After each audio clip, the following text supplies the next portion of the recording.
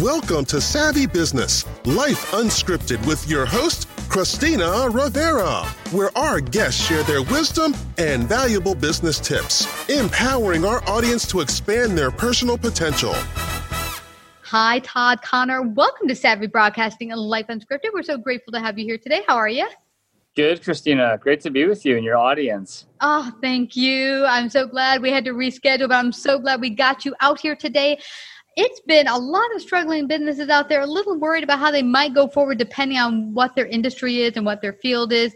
But you've written a fascinating new book called Third Shift Entrepreneur, Keep Your Day Job, Build Your Dream Job. And, you know, I wish I read your book, Todd, before I got started because I just left corporate America and said, I'm going to wing it.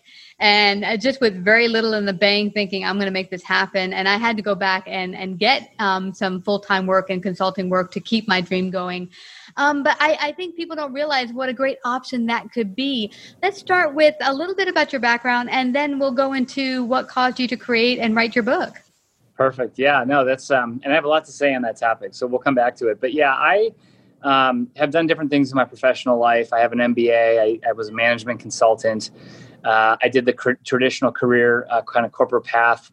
And then, left on, this was probably about 15 years ago, and started my own business, and have really kind of been on my own ever since, with ups and downs, as you can relate, with some successes and some things that didn't quite click, but with some accrued kind of knowledge around that. And 7 years ago, I started an organization to help other people, specifically military veterans, which is something I was in the Navy previously. And so I wanted to help other military veterans figure out how to start businesses if they had that dream and aspiration, and share what I had learned along the way. And so Bunker Labs is the organization that we started 7 years ago. We have chapters in 35 cities across the country. We're serving about 4,000, not only military veterans, but military spouses, as well as active duty personnel that are wanting to start businesses.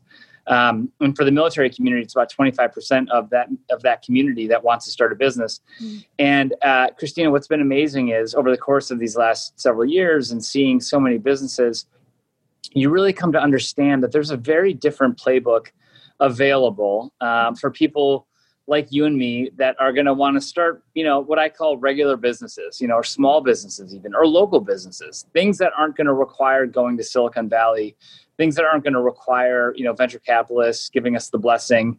It's the people that want to open up restaurants and become management consultants on their own terms, or hang a shingle for some sort of expertise that they've got, or open up a local retail shop. So these are the kinds of businesses that we've helped over the last 7 years, hundreds of them. And I've really come to see the patterns of what is it that these entrepreneurs do that is successful, that allows them to actually build and start these businesses in a way that doesn't put them at personal financial risk. Mm-hmm. And it turns out that this is what a lot of people are doing. 33% of aspiring entrepreneurs that keep their jobs, that stay in their jobs, they are 33% more successful than those that quit their jobs in order to start their business. Mm-hmm. And so I just think that the conversation has gotten away from us. I think people have the wrong idea as to what it is to start a business. And I'm really trying to kind of reclaim that and say to people, no, you can do this, but you don't have to quit your job. That's mythology that we've got to reshape. I love that you say that, Todd. Now, I'm curious, when you said 25% of the military force decides that they have a desire to start a business, is it being in the military kind of cause you to get the inclination to think for yourself and want to go out there and be your own person, man, woman? What is your perspective?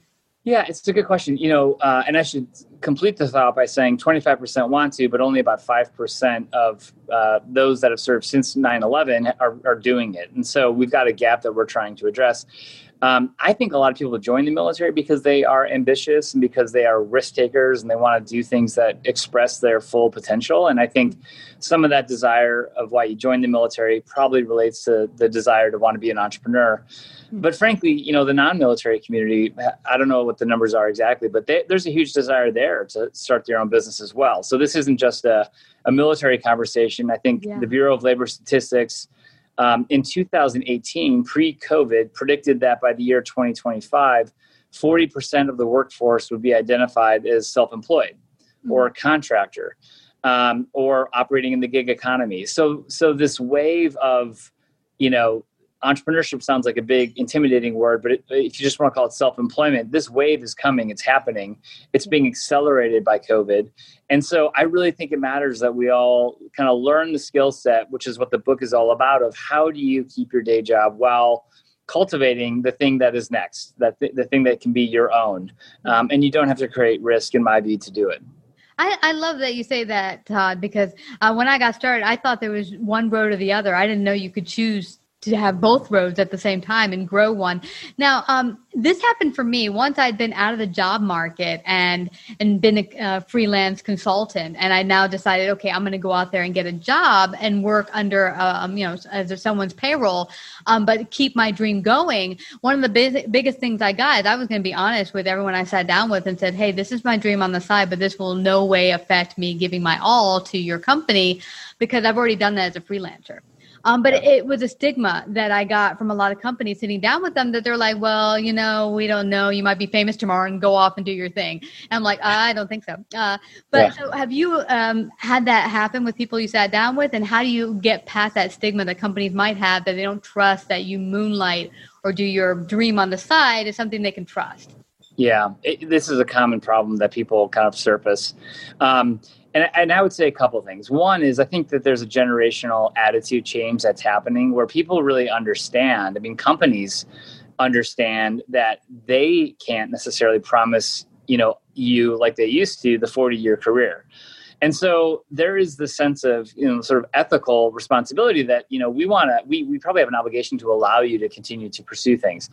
I think forward-looking companies actually appreciate that you have diverse interests and are creatively thinking about how to further catalyze your own potential. I mean, I don't view that as a problem per se.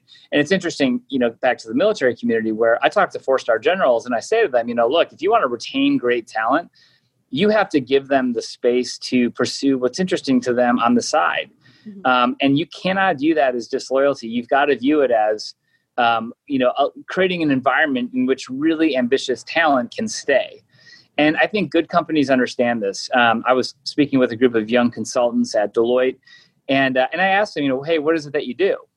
Mm-hmm. A simple question. And I'm expecting to hear, I'm in tax and audit, or I do this sort of management consulting kind of practice, and here's my area of expertise. And many of them not only shared what they do as management consultants working for Deloitte, but they also shared the things that they were doing on the side. I'm in tax and audit, and I run a nonprofit that I started in college. Wow. That's helping, people, access literacy. I work in, mergers and acquisitions, but I'm also starting a yoga business, helping, busy professionals, learn yoga. And it was interesting because I was almost taken aback, like, ooh, are you allowed to say that in front of your current employer? But there were senior partners in the room and people that were like, oh, that's cool. What's interesting is they found the people that had a portfolio career, as I call it, they found them more interesting. They found them more compelling. They found them, as having something distinctive to bring to the firm versus the person who says, this is all I think about and this is all I do. So I think the attitude is changing on this. I love that. And I'm seeing that greatly from the millennial generation, that they're like, I'm not going to be a one type of person that does one thing. I'm not going to be like my mom. I'm going to choose many different passions and loves and pursue them all. Maybe I'll drop some and move on to others. And it doesn't mean, like my mom used to say as a kid, I played like 10 different instruments. My mom's like, just pick one. And I'm like, I liked all of them. So I didn't want to pick one. And, it's a different way to go about things. That's it. And part of this is, if you're wanting to do something that's different from your day job, then that you do have to sort of reconcile, how am I dealing with that or talking about this? And maybe the answer is you don't have to. And I talk a lot about this in the book.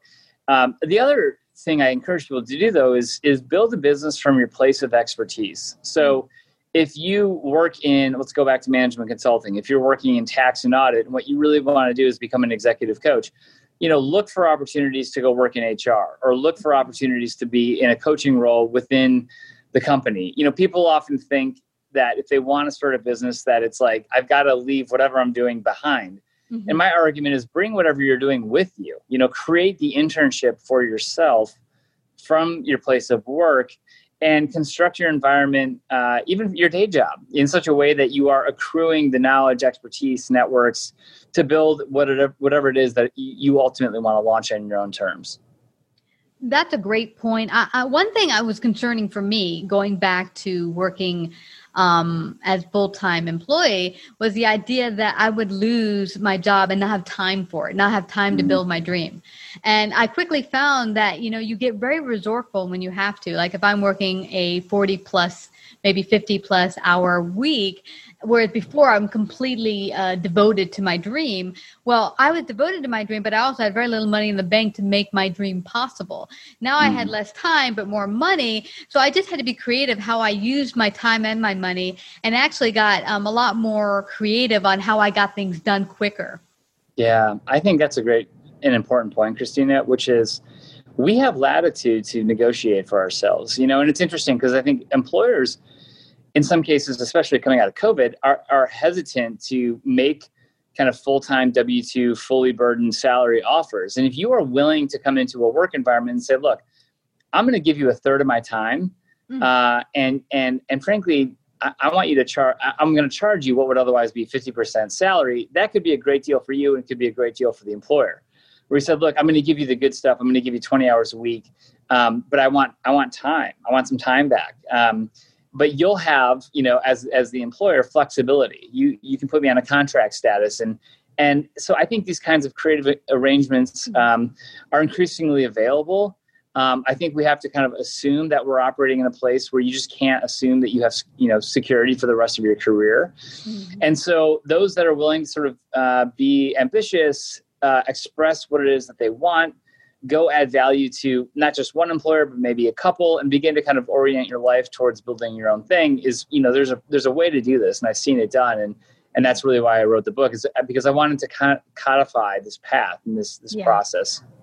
And it's interesting. One of my longtime bosses was the one that gave me the idea to start my business. And he said, I think you should pull this into a business. You would be great at it, whatever. And it was interesting because he said to me early on, if you want to do this, ask the present company I was at. He said, why don't you just tell them I want to trade the money I'm making for more hours. He said, you can do that. People think they only can negotiate money, but you can negotiate time. You can say, listen, bring me to a part-time status, but pay me this, and then, put me more on a, as you said, contract level, and it could actually work out for both of you. Because I don't know if this is true or not, but I'd heard that majority of full-time workers aren't working full-time in their job. A majority of them are coming in, I got 8 hours to kill here, I got a set amount of work, and after you get good at it, you're kind of not using all your time. So how about we start shifting the way employers look at their employees and say, okay, why don't we just base this on the value you're giving and the results and pay you for that and give you the time? Exactly. And now that most of us are working from home, many of us are working from home, there's increasing, flexibility that we can take for ourselves in terms of how we construct our days and those 8 hours and where those hours show up. And I really do think that those that are willing to focus on the time that they have, focus on cultivating whatever's next, doing it at the same time that you have the now. I think that that's the path forward for a lot of people. And really, the heart of my work from Bunker Labs and the national organization that, we've scaled and the people that we've helped, it's really about fulfillment. If you're sitting marking time, that to me is unacceptable. We need your talent. We need your passion. And everyone deserves to go to work and feel fulfilled through the work that they're doing, because life is short and we need everyone's creative contributions. And so that's why I feel such an urgency around this conversation. Well, I'm so glad you wrote The Third Shift Entrepreneur, because there is the way to have your dream. And if need be, you can keep that day job and still build your dream. I'm a perfect example of it. I'm doing it right now. And I've found a wonderful employer who has just that. I sat down with them, told them what I was looking for, and they were really happy to have me on their team, seeing what other gifts I could bring to the table besides the one I showed up for that particular interview. So there are those employers out there. And right now, I think it behooves everyone to open up and broaden, because after COVID, things are changing. And this can be good for everyone, actually. It could be a great opportunity. Absolutely. Yeah. And that's my hope, is that people begin to take advantage of the opportunity that you have right now.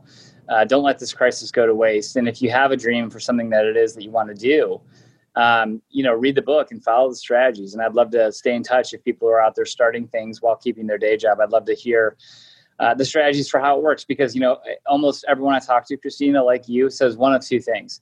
either I wish I had known about this approach and kind of like, why didn't I think about just the idea of keeping my job? It's like that starting is not the same as quitting. Quitting is quitting, but starting is different. And starting can happen before you quit, and starting should happen before you quit. So people either say, I wish I had known about it, or they say, actually, it's funny that you mentioned that because that's actually what I did. But it felt taboo or it felt exceptional. And it turns out it's not exceptional. This is, in fact, how most people are starting businesses.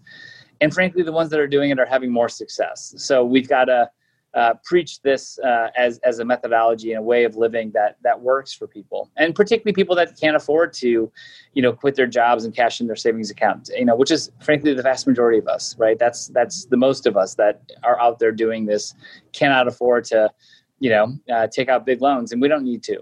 Yeah. And as you said, Todd, if you're in a position, use where you are to build your network. When I left corporate and was sitting at home trying to build my network, I first started with the people I used to work with, but they weren't in the industry I was going into or starting. So it left me kind of rebuilding why not, as you said, start with a company where you can use your gifts, your talents, and incorporate your dream, where you give to them and you're able to build your network at the same time. That's exactly it. And I talk about this in the book as building your internship, which is how do you, and then creating this space, but how do you put yourself in proximity to the people, the customers, the networks that you're going to need to start the thing that you're starting? And there's really simple ways to get after that, including volunteering, including changing your career to be closer to that thing, including just networking. But getting close to the people that can make our business happen, making known what we think are the unknowns, taking out the risk.